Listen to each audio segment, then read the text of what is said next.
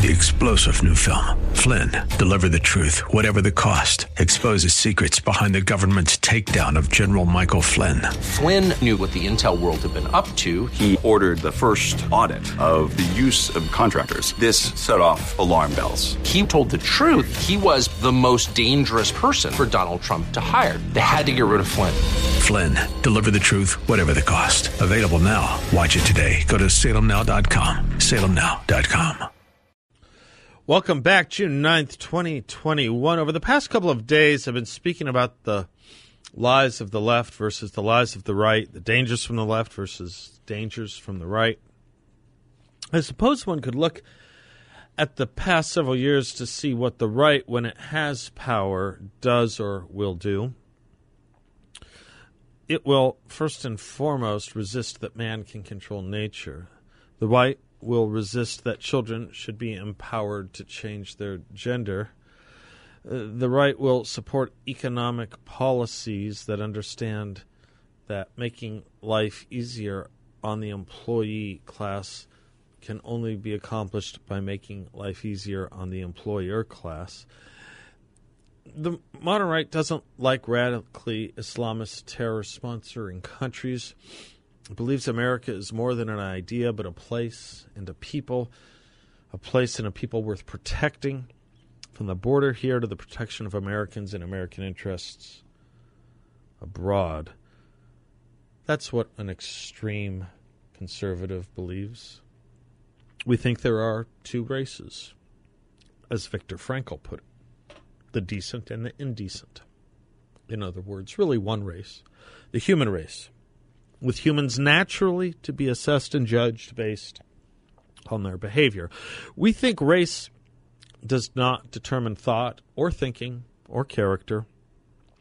We know that it was a belief system, not a race-dominant characteristic, that led to the slaughter of millions of Jews. We know there were bad Germans and good Germans, but we knew the country supporting and governed by evil ideology must be treated as a country governed by evil ideology, irrespective of the race or ethnicity of the people, in this case German. As Aristotle put it in an interesting line of thought in Book 3 of his Nicomachean Ethics, there is a difference between a good citizen and a good man, especially in a bad regime. He raises the question of what a good man is in both a good and bad regime. A good citizen in a bad regime, for example, may obey the Constitution and laws as a citizen, but not as a good man. In other words, a good man may be a bad citizen in a bad regime, but in a good regime, one has to be both. Fidelity to laws and country is not only good citizenship in a good regime, it is good manhood, good humanhood. In other words, the good man is a bad citizen in a bad polity. By the same token, a good man is a good citizen in a good polity, and a bad man is a good citizen in a bad polity or regime. Leo Strauss discusses what makes such, quote, to get rid of this danger once and for all, to reconcile man absolutely to any established order, the significance, if not the existence, of universal principles has to be denied. This is to say, to get people to behave as good citizens in a bad regime, one had or has to dispense with universal truths. One has to become a situational ethicist, or what we sometimes call a relativist. Strauss would go on, this is from his lecture on natural right and history, to state, quote, "This relativist school of thought has succeeded in discrediting universal and abstract principles. The only standards that are possible from this point of view are of a purely subjective character, standards that we have no support other than the free choice of the individual," close quote. Well, that is where we are. Fascist can mean anything subjective, as can tyranny, as can gender, which is the essence of human nature. It has all been relegated and is being relegated to the subjective with increasing majorities, the only end of which can be the total elimination of universal or abstract principles. This, of course, would be why humans with names like Joe Biden and Kamala Harris can say that among the other problems they plan on tackling to address with regard to the border crisis are such things as earthquakes and hurricanes, man's triumph over nature, or relegation and resignation to any understanding of human nature, which by definition voids all distinctions which are necessary in any comportment of human society, philosophy, or for any understanding of civilization. As Daniel Moynihan put it, we must know deviancy to know its opposite. As Aristotle put it, the task of philosophy is to teach loving what is noble and hating what is base. That is impossible without universal and abstract standards or distinctions. Distinctions such are as outlined in our Declaration of Independence, our founding. The notion, for instance, that all men are created equal means at once that not only are no humans more privileged than any other, but that we are universally equal based on our inequality before God, and of course as distinct from animals. When humans act like God, other humans are relegated to be treated like animals. That's what happens when you blur or lose distinctions. The natural order fails. Consider this Nazi propaganda film, The Eternal Jew. It has scenes spliced back and forth of Jews and rats, teeming rats, teams and teams of rats. The point of propagandists' point is to move the mind's natural notion of a human being, in this case a Jew, to be as bad as an animal, in this case a rat. For once you can turn a human into an animal, then you can, as a human, do what you would do to that human cum animal as an animal by either enslaving it or slaughtering it. Ironic to me is that the progressive left wants us not to appreciate the above, but thinks our American history, based on the above understanding of natural right, natural law, and equality, is simply a fraud, false, which makes me ask what it is they think our founding is about. And so when you dispense with absolutes and standards, you can be arbitrary and thus pick anything and date you want your founding to represent, including the date. Once you dispense with standards, once you embrace relativism, once you conflate beauty and ugly, right and wrong, or redefine it, you have conflated and redefined your society. Again, as Karl Marx put it, the point is no longer to understand history, it is to change it. So back to where I was. Dangers from the right. Dangers from the left. All of the above explains what the right thinks and wants, by and large. Everything else emanates from those things. It's also the things we're most worried about. It's not, as Barack Obama put it yesterday, fear of white loss of power. What a slander. It's about loss of something much bigger that despises and rebukes any notion of racial power, white or black. What are the dangers of the right? Well, let's recall our extremism in the defense of liberty. Is extremism in the defense of liberty?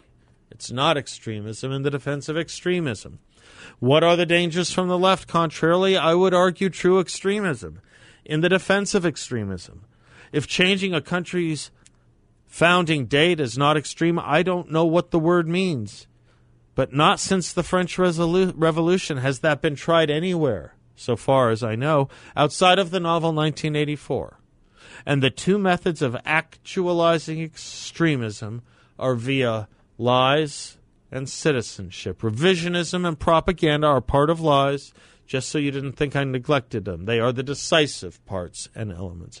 But dangers from the left, beyond the extreme of date changing and revisionism, includes the notion that to be colorblind is to be racist, that America is systemically racist, that police target black men, that men should be able to compete in women's sports and schools, that men can menstruate, that pronouns can be arbitrarily selected and changed as congender, as should children be able to make those choices, that Donald Trump colluded with the Russians to win the 2016 election, that terrorist states and organizations that target Americans and our allies should be funded, that children should be taught to think in racial categories, that children should be taught to think in racial categories as young as 2 years old, that children should be taught to think about gender and gender fluidity, and that children should be taught to think about gender and gender fluidity as young as kindergarten.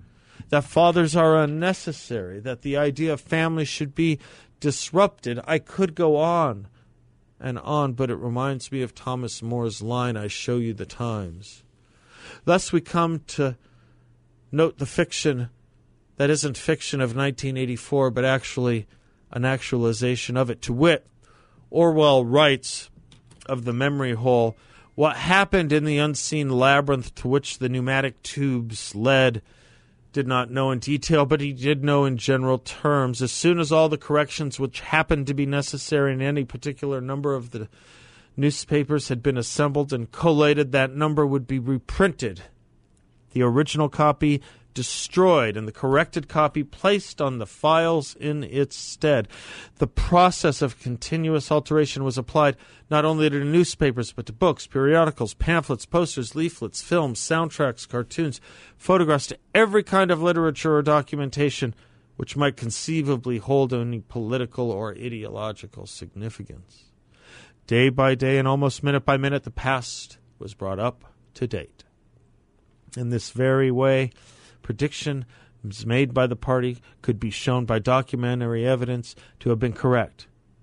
Nor was any item of news or any of expression which conflicted with the needs of the moment ever allowed to appear on film or on record. All history was a palimpsest, scraped clean and reinscribed exactly as often as was necessary. Close quote. Hold that in mind. Yesterday, the U.S. government released an official report on the January 6th riots. It's titled, Examining the U.S. Capitol Attack. Twice, this United States Senate report states these exact words, this sentence, quote, on January 6th, officers faced violent physical and verbal assaults. 3 officers and 4 others individually ultimately lost their lives, close quote. 3 officers lost their lives either on or as a result of January 6th. This is a lie. 2 of those 3 committed suicide and 1 had a stroke unrelated to January 6th. But that is now the government report, irrespective of facts. 3 officers lost their lives. As soon as all the corrections which happened to be necessary in any particular number of the times had been assembled and collated, that number would be reprinted, the original copy destroyed, history brought up to date, day by day, minute by minute. And in this way the prediction made by the party could be shown by documentary evidence to have been correct from the very beginning. Think about that chronology. First, all the corrections assembled and collated, like the original narrative. Then the alteration of inconvenient facts, known as editing or censorship. Then a rewriting and re-editing to embrace the first party-ordained, assembled, and collated narrative. Now, who do you fear more? They who wrote a history of America called the 1776 Commission, or they who took down all reference to that report on day 1 of their new presidency? You may tire of the references to Orwell. There's a reason, however, we cannot tire of understanding our opponents as they understand themselves. And there's a reason Orwell wrote his book. It turned out to be in the realm of the imaginable, as is so true of the best of fiction. But there's a reason not to tire of understanding that. The dreaded imaginable is present.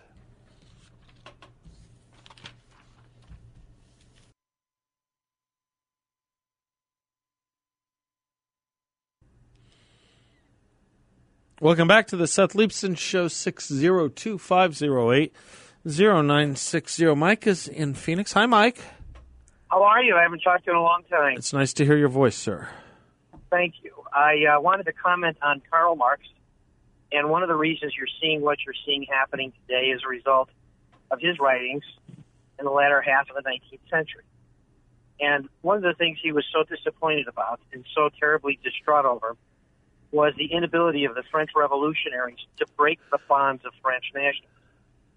And they tried to do it by attacking religion, and they tried to do it by attacking their Franco spirit, but they failed in breaking it. And they thought that the workers would unite underneath that, and they were wrong. Unfortunately for the rest of the world, a direct response to this socialist movement erupted in Eastern Europe around 1880, shortly before he died, and culminated itself after World War I, and that was the eruption of fascism. Mm-hmm. Mm-hmm. The reason socialists are so afraid of fascists is National Socialism is the direct antithesis of socialism from a nationalist perspective. Socialists and communists are looking for worldwide domination on their comradeship, but fascists are looking at national interests and their socialist behaviors. That's their struggle. And by trying to break down our national bonds and breaking down our common interests, the people on the left have created these crises. That's exactly what this is, and nobody is willing to talk about it in that context.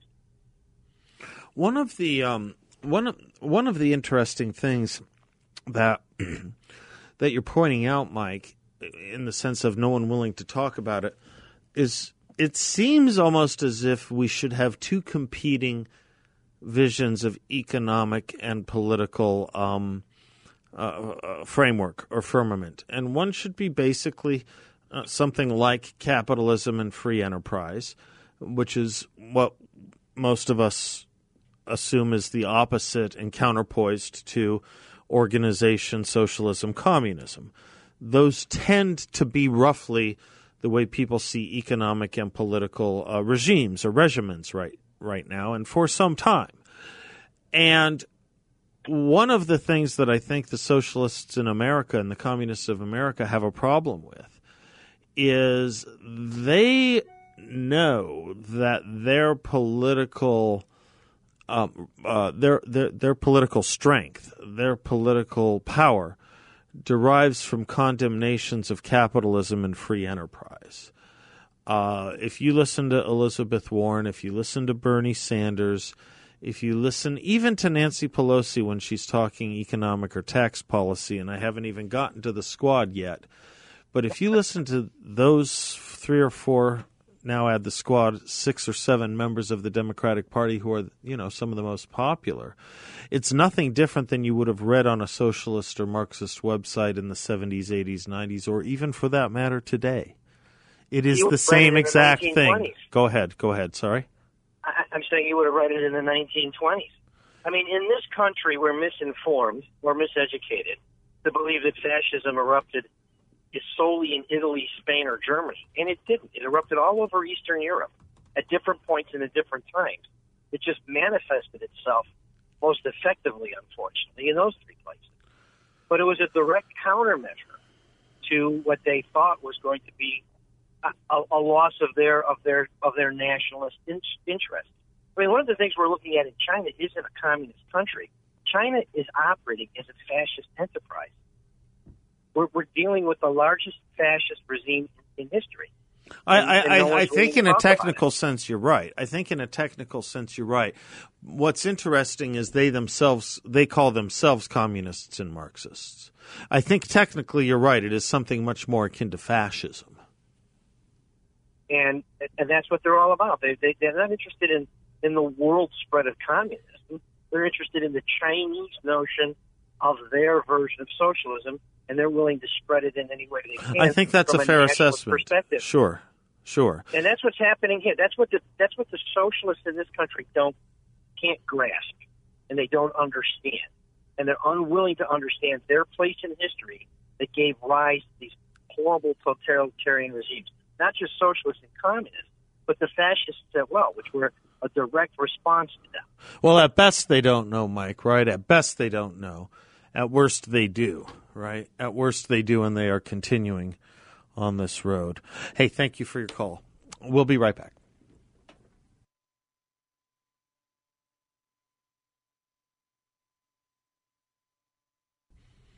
Welcome back to the Seth Leibsohn Show. 34 past the hour brings us John Dombrowski. He is the president and founder of Grand Canyon Planning Associates. His radio show is here on 960 at 7 a.m. The Word on Wealth. His website, GrandCanyonPlanning.com. Grand GrandCanyonPlanning.com. John, welcome. How are you, sir? That's a tongue twister. Why did it? What did I do this twice in the last couple months? GrandCanyonPlanning.com. That's all good. Or was it my name? I don't know. It was my name. Oh, my producer's pointing. Oh, it was your name, Seth. You blotched your own name. He delights in. Yeah. Okay. It's a lot to talk about. Thank you, John, for understanding. I appreciate. We figured out how many words I say a week here. Really? What was it? We did. Bill, do you remember what the number was? I think it was between 80 and 85,000 words a week. It's almost as many steps as I do in a day. Right? Right? So you're going to fob a few. Did you see the World Push-Up competition challenge was just bested? Guy did 1.5 million push-ups for the year. Wow. Yeah. Well, I always thought you were going to say that I did 1.5 for the day. No. Oh, John, you are funny. Talk to me about this. We've been through this a little bit here and there before. Yeah. Congress, there's this headline, CNBC, Congress wants to make more changes to the U.S. retirement system. Yeah, well, we know that last year there was a change in the Secure Act, which had some changes to the 401k, required minimum distributions, allowing people to withdraw at a later date. At age 72 is when mandatory distributions would happen. There's a lot to unpack in this article here, Seth, but just a quick snapshot of things. Once you attain that age of 50, if you're contributing to a 401k, the maximum you could put in between the ages 0 and 49 is $19,500 for a contribution as an employee in your employer's 401k plan. So that's a nice sum of money for you to be able to be putting away into a retirement account, deferring that income over your lifetime until it's mandatory to pull it out. As I said, currently it's age 72 is when it is mandatory to begin withdrawals. But at the age of 50, you can add an additional $6,000. But in 2021, that's been increased to $6,500. So basically you can put in up to $26,000 into your 401k plan. But what they're talking about right now is possibly that additional $6,000 or $6,500 that you could be putting in, to have that be put in after-tax dollars. Okay. Now, so that's interesting, right? Because the reason a lot of people put money in their 401k is to defer income. Yeah, right. This plan may give you the opportunity for an option to do it in a tax-deferred manner, possibly, or an after-tax contribution. Then it would begin to act like a Roth IRA, right? So pay the tax on it now. All the growth for the future would be tax-free. So there is some benefits to that. Also, they talked about the possibility of a catch-up provision, increasing that to $10,000. What's that mean? What's the catch-up provision? The catch-up is that $6,500 I was just talking about. Okay. Above the age of 50. But they're saying, well, if you're at the age of 62 or greater, maybe you're going to be able to put in even more. Okay. So for those who are working longer, this is an opportunity maybe to defer more income as well. And then there's also the possibility, and we talked about this before, that they may increase the age for required minimum distributions from the current of 72 now, and then maybe in 2022 it would move up to 73. In 2029 they talked about raising it to 74, and then by 2032 having it be age 75. So gradually increasing that age over time. So it's just an interesting twist on what we already have, giving a little bit more flexibility to individuals. They're not saying you can't still take it out when you turn the age of 59 and a half, but they are extending the age to make it mandatory to pull money out of your accounts. Interesting. So that's good. Yeah, the other interesting part of this is kind of the student loans. I think we're going to have a big student loan discussion here. So the student loan one here makes its own sense. I don't have any institutional problem with what they're saying here. I don't know if you do. Same here. Same here. So the idea is a company can contribute even if you don't, based on you having student loans if you're actively paying them. Perfectly fine. I think the student loan thing, though, and the forgiveness, that's going to be a big discussion, John, going forward. Agreed. That's a whole different So a lot here. Some of these things I think I agree with. Yep. May have to tweak them a little bit, but overall I think it's good for the consumer. Good update, buddy. Thank you. You bet. Securities and Advisory Services offered to Client One Securities LLC, a member of FINRA and SIPC, and an investment advisor, Glenn King and Planning Associates LLC, and Client One Securities LLC, and not affiliated. Thank you so much. All right, John. Talk to you soon. Bye-bye.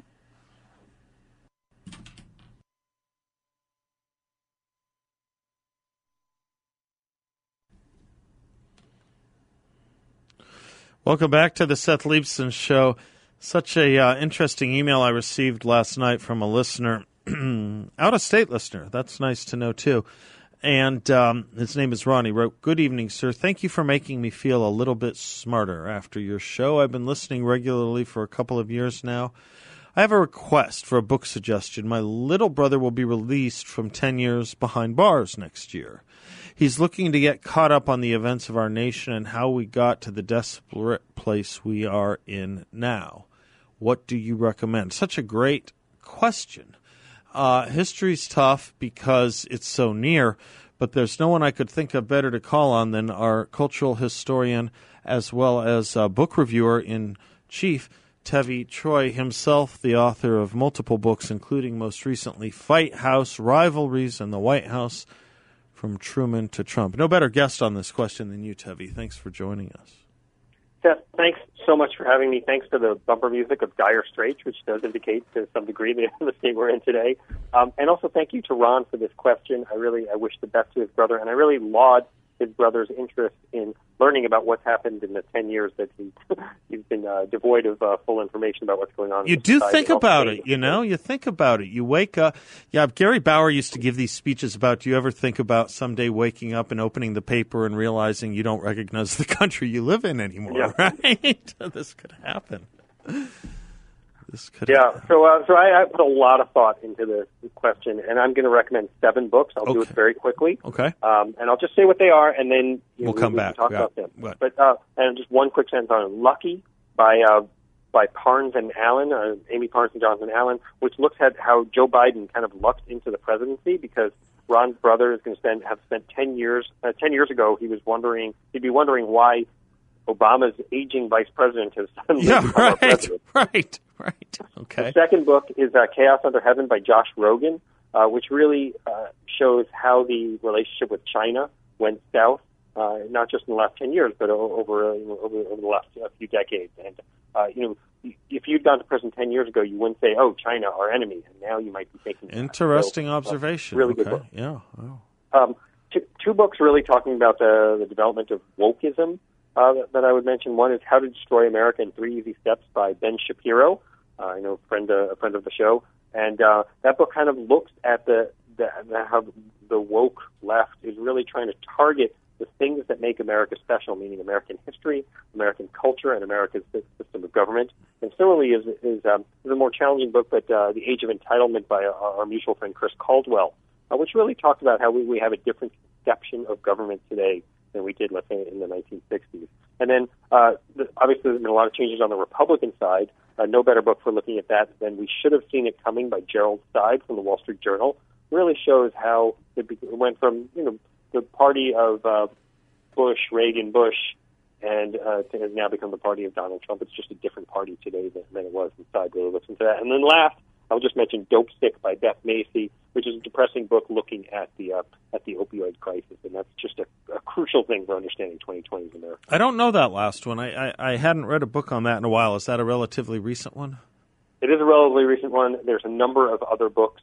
For this project, Seth, I just specifically decided to look at books I've read in the last 2 years. Oh, that's smart. And as you know, I read over 100 books a year, and this was the best book I'd read on opioids in that period. But that does not mean it's the only book on opioids. Right. No, good to know. There's about 4 of them, and this sounds like a good 5th. There's about 4 I recommend. This sounds like a pretty good 5th one. I'll check it out. I hadn't read one in a couple of years. That's good.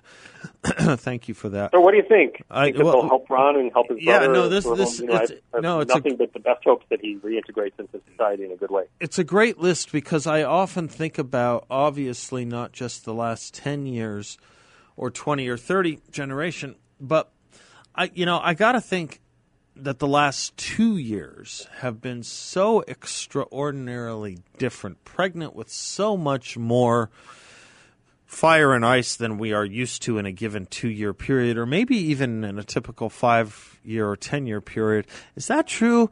or is that an ahistorical cheap shot, or not cheap shot, but perhaps myth, or perhaps conceit? I'm trying to figure out, like the year 68 I get. Okay, that's different and maybe substantially different. But are most years like that? Seems like our last year and a half was like that.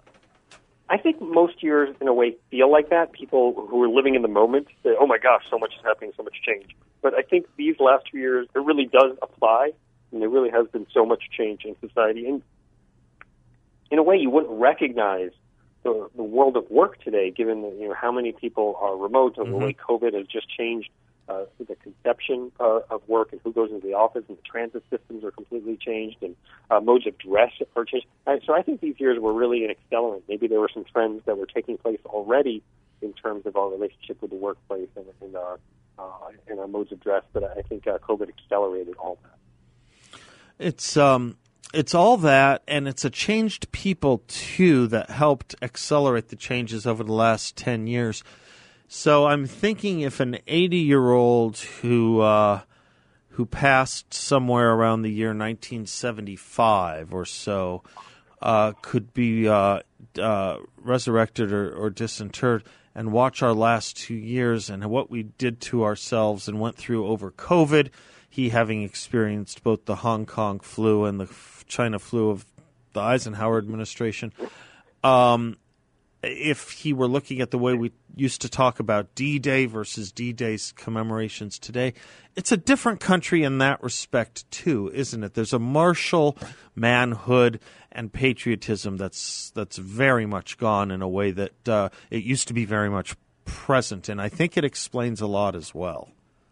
Yeah, no, I think they would look at our response to COVID perhaps and see it as bizarre, given that you had these other diseases that killed not quite as many people, but comparable numbers of people. Right. And society just went on as normal. Now, we clearly had a different tolerance for and conception of risk today than we did in the past. Right. And if you remember, in the early days of COVID, it was 15 days to stop the spread and all that. But then it became this almost impossible standard of no infection. Right. You can't let anybody get this disease. And it's just a different way of looking at things. And then obviously in previous years, there was no option of a vaccine. And we would not be out of the situation that we've been in recently today without the vaccine. I mean, the vaccine, given the way we look at disease today, is really the only thing. And I didn't know this at the time, and I would not have necessarily predicted this last March, but it seemed to me as the vaccine ended up being the only thing that could have gotten us out.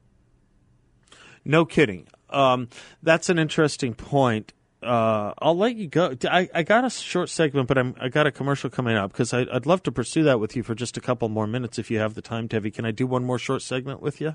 Absolutely. That'd be great. We'll be right back with Dr. Tevi Troy, presidential and cultural historian. His most recent book, Fight House, Rivalries in the White House from Truman to Trump. Yeah, I want to pursue that vaccine point. That's interesting. We'll be right back.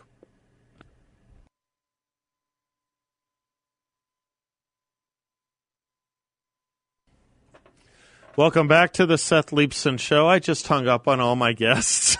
I don't know why I did that. I didn't mean to. I'm sorry, but we'll get him back right on. His name is Tevi Troy. He is, of course, the presidential and cultural historian and author of numerous books, including Shall We Wake the President? And I'm always good for a technical mistake. But he was making the point that as far as getting out of the lockdown and getting out of the lockdown mentality, the only thing that could have done at his point was the vaccine. Did I say that right, Tevi? I'll let you correct me if I didn't. No, I think you're right, and it surprised me. I thought there were other pathways out of this thing, and in retrospect, now it seems like the vaccine is the only thing that could have solved it. And I'm not sure we would have gotten there in, let's say, a Hillary Clinton administration. And the willingness to let the pharma industry take the lead and develop these vaccines is just not something you expect from the Democrats these days, given how their rhetoric is so hostile to the pharmaceutical industry. And I would urge people to read the cover piece and commentary this month by James Meggs about the pharmaceutical industry and the miracles they performed and the abuse they get in response. Okay, good. I will read that, but I also wonder the vaccine. But it's interesting, too, you do have other physicians. I like this Dr. McCary out of Johns Hopkins. I don't know if you ever read his work. Yeah, good stuff in the journal today. Did he have something in the journal today? He's been talking about, herd immunity should have been able to do this for us. Now, the vaccine, obviously, I guess, contributes to that. But you do think, the reason I'm pushing and find this interesting is you do think we're going to be out of this by the end of this year because of the vaccine? We're largely out of it. Yeah. And look, and the people who have not gotten vaccinated and they're still wearing masks or staying at home, I mean, at this point, it's largely by choice. Now, I understand that there are people who don't like needles or have problems with vaccines, or there's all kinds of reasons why people aren't. But there is also a choice element involved. Yes. Do you worry about that being taken away? Do you worry about mandatory vaccination? Yeah, I'm not in favor of mandatory vaccinations. I'm in favor of encouraging vaccination because I think they're incredibly safe. And just for the record, I and my wife and my 4 children have all gotten it, and my 91-year-old father, and I'm glad for it. And we are back to reintegrating into society. And the people who are choosing not to get it, I understand they're going to make different choices about how to live life, given that they lack the protection. But for the most part, people who want the vaccine have access to it and have gotten it. And as McCary was saying, though, if you've had the disease, the vaccine may be less necessary, too, which may go into some people's choices. I just wanted to point that out as a possible third. It's true in a physical sense or in a health sense, but it may not be true in a societal or governmental sense. Understood. Yeah, no, I understand that, which is a whole other issue. I have a lot to say. Tevi Troy, you are a dear friend to come on this question for our audience. Thank you, sir. Thanks, and best of luck to Ron and his brother. You betcha. Thank you. God bless. I'm Seth Leibson. We'll be right back.